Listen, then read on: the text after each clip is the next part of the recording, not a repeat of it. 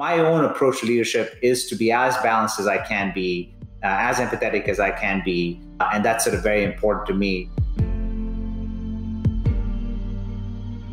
Welcome back to the Build Podcast. I'm Blake Bartlett, a partner at OpenView. The world of SaaS is always evolving, and we're here to help you adapt, compete, and win with your startup.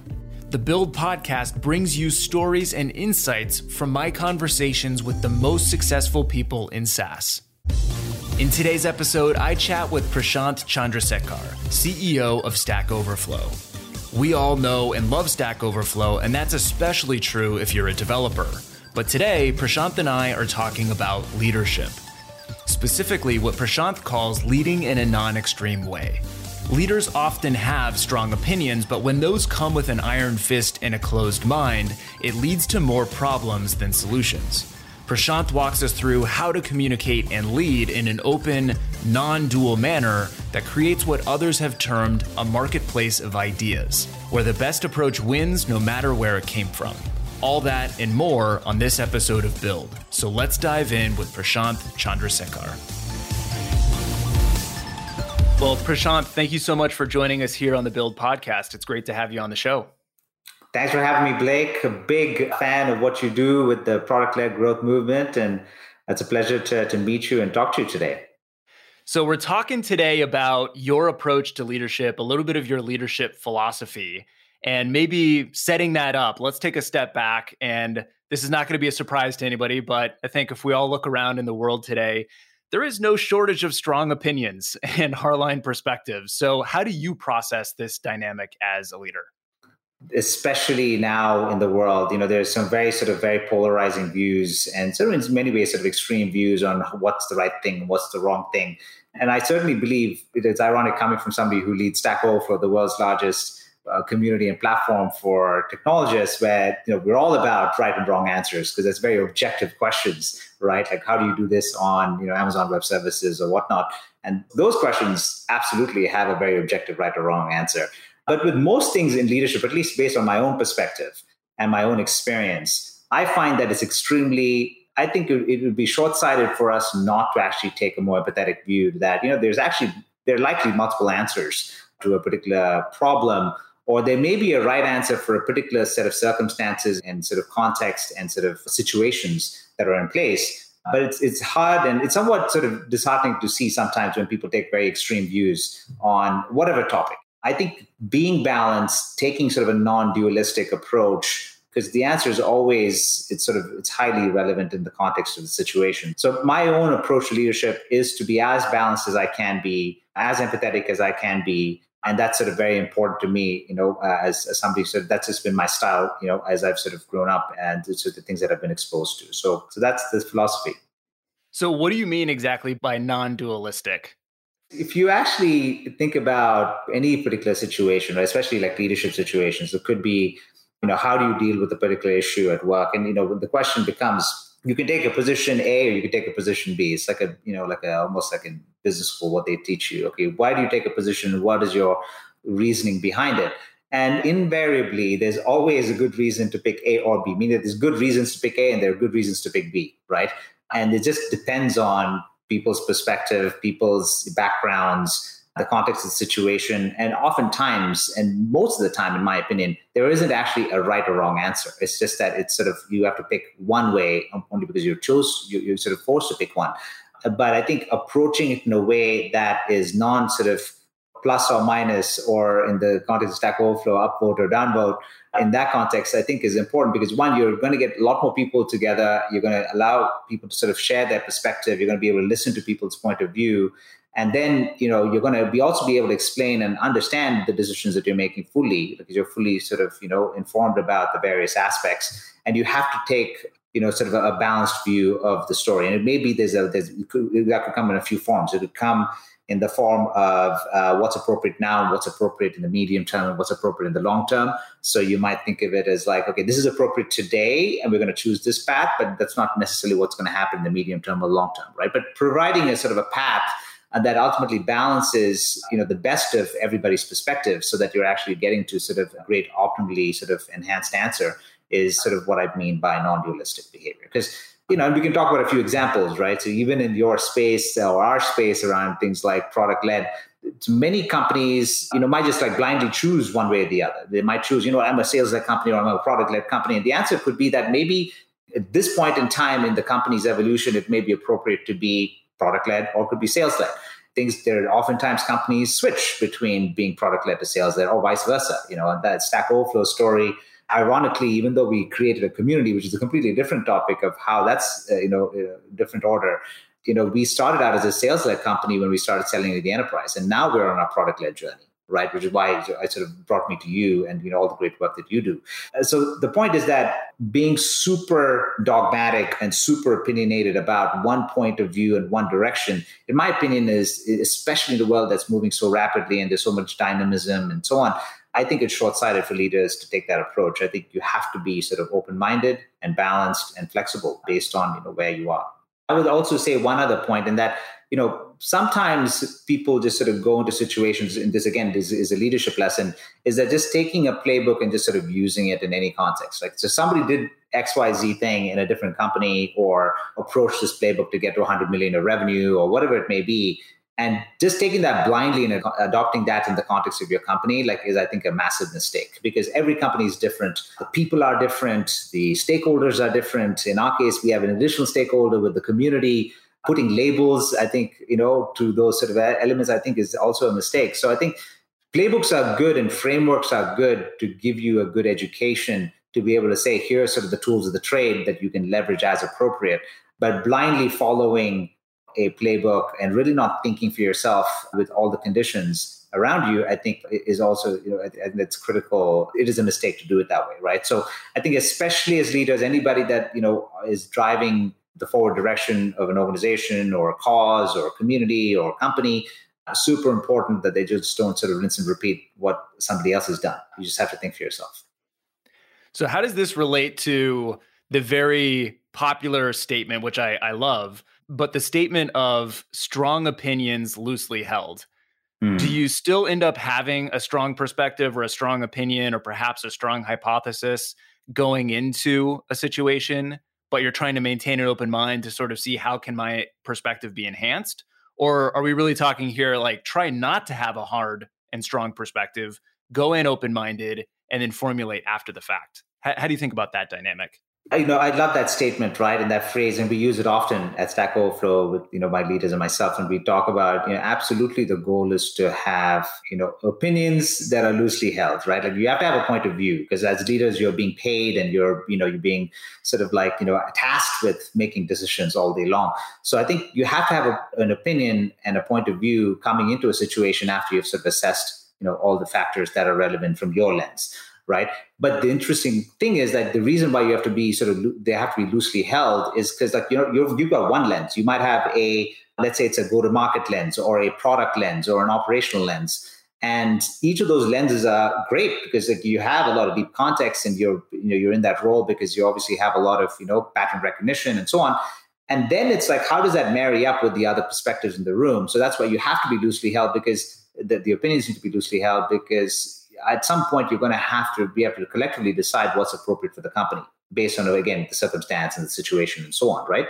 So inevitably, somebody's opinion is going to be able to move forward and somebody else's is not, right? So as a result of that, and if you're not going to be flexible in that scenario, it's not going to be a productive conversation. So I'm a big believer that come in with an opinion, absolutely expected as leaders. Let's come up with the appropriate answer based on, all the sort of the various perspectives. And then everybody has to sort of commit. It doesn't matter if you sort of disagreed in the moment, but, you have to disagree and commit and kind of move forward as one team. And that's what it leads to sort of this other concept called first team first, which is something that I also sort of really talk about with my own team. And how does the team always operate with the first team first mentality? So that's the other aspect. It comes back to this notion of empathy, right? It's are you able to really sort of see the world from somebody else's lens? And it's easy to say, very difficult to do, actually, right?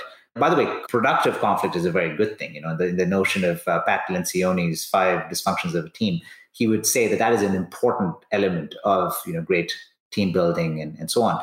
So it's not to say that everybody should agree on everything. Actually, in fact, the opposite. The people should sort of debate things and so on, but do it with sort of with, again, that first team first mentality that when you walk out of the room, it's going to be all, you're going to be committing to whatever you decide. So let's bring this down into some specific examples. And so you alluded to this earlier, talking about maybe some best practices or common sense or commonly accepted sort of ideas that you've thought about differently. So the idea of sales-led, product-led was one. Can you give us some of these examples? Yeah, sure. I mean, let me look at Stack Overflow in itself, right? So I think when you think about Stack, most companies start and obsess about building a great product. And then that product, obviously there's a lot of obsession with the customer, what the customer wants, and creating creating product market fit and so on, and growing from there. And that sort of generates a great sort of brand name for that company as a result of having a great product. And almost like, the vast majority of companies sort of operate this way.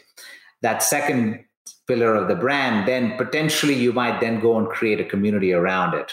And that's the third pillar. So product, brand, and then community is probably perhaps the three sort of pillars or sort of the pit stops that companies sort of move towards, or move in the direction of, rather. For Stack, we did it completely the opposite. We created a community first, right? And we for those of your listeners that are not aware of Stack Overflow, we're the world's largest software development network and community and platform. We serve close to 100 million monthly visitors. We have close to 50 million questions and answers on every possible technology topic on our website. And we have a SaaS business that's a private version of that public platform for companies to use. But we started with that community that grew to 100 million. And then along the way, we obviously established a massive brand, because every developer and every technologist now knows Stack Overflow because they use it every day, because they're getting unstuck by going to our website to find an answer to an issue that they're facing on whatever technology platform or programming language. And we create a great brand after the community. And then third, we are now on our product-led journey where we're really creating these SaaS products, specifically, again, our private Stack Overflow for Teams product that is third in line, and only now are we going through that process. We're still a hyper-growth company. We're very much a SaaS company where, we're growing extremely fast. We're, growing our team by 40% over the next year. So all the many characteristics that you see in a traditional product-led company, like, we have that today. I guess my point is that the order of going community, brand, and product, exactly the opposite of most companies going product, brand, community, is another example of just being very sort of flexible and open and not sort of just following something blindly. It sort of depends on, again, the circumstance. Why are you here? What problems are you trying to solve? And what is the sort of the context in which you're solving them? So it's letting yourself do away with the myth that there is a right way to do things, and instead understand that there are many ways to do things. What is the right way, or what is the optimal way for us to do it in our context, in our industry, with everything that we know about what we're trying to accomplish?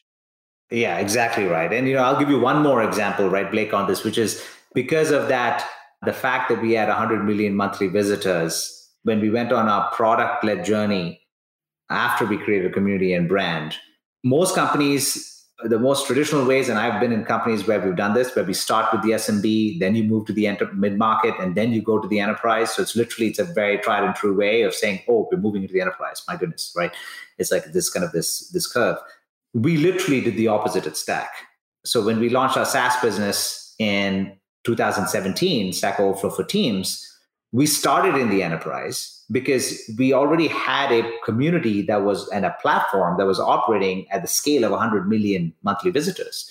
So why not? And that the problem that we are solving there is for largish type companies that want to sort of collaborate and knock down silos and really have asynchronous collaboration and share their knowledge across the organizations. And so it was appropriate for us to launch in the enterprise first. And then only now, ironically, are we launching mid-market and then down to SMB, and now even freemium, which is again what brought me to you at OpenView, is that we just launched freemium for our Stack Overflow for Teams product, just 3-4 months ago, which is approximately 3.5 years after we started our SaaS business. I would say most SaaS companies start with a freemium offer, right? Like in the first year of their operation. So that's another example of us doing it literally the opposite. Now, again, everything comes with positives and negatives. I'm not saying this is not, doesn't come with sort of other issues, but the point is that it has to be very specific to your circumstance and your company. Well, I like this, and I think that it will probably give people license and freedom to experiment a little bit more and question assumptions, because I think your example shows that you didn't do it just slightly differently. You did it the exact inverse, the exact opposite, and not just on one topic, but on multiple topics. You flipped it on its head in basically every possible way. But you've been massively successful, and it clearly has worked. And so again, I do think that this can be really encouraging to folks to question those assumptions and embrace a different way of doing it.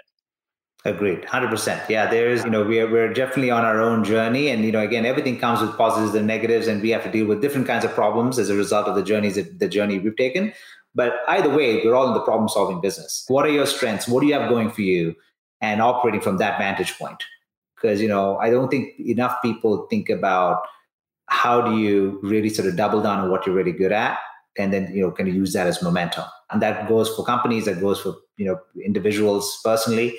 I think people spend way too much time focused on sort of the negatives and the, things that are sort of broken or even the areas that they're not sort of believers in, but they're just going through the motions of going and doing those things. So you mentioned the pros and cons of taking different approaches. And so let's talk about some of the downsides or some of the risks that folks need to be mindful of if they are sort of embracing this more non-dualistic way of leading and of operating. So, one that I could anticipate is that this could lead to basically a consensus seeking exercise. And as everybody points to with consensus, it usually isn't the best answer. It's usually the lowest common denominator. And so how do you think about that risk and mitigating that risk with this sort of approach? So I think I'm a big believer that, especially if you want to win and differentiation, competitive differentiation is the way that you win as a company. You have to be different in some fashion, right?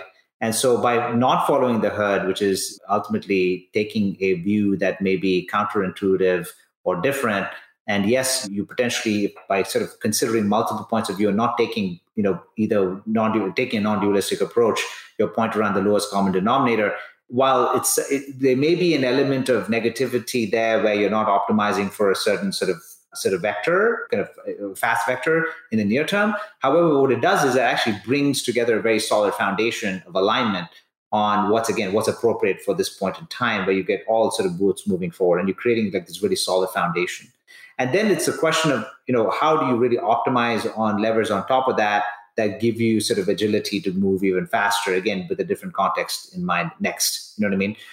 And to put this in perspective, if you start a company and your company starts, if you want to not necessarily put a label, if you're product-led or sales-led, and you're really sort of trying to have an emergent type of strategy where you decide, okay, what problem are we trying to solve? Do we take a community-first approach, or do we take a product approach, and so on?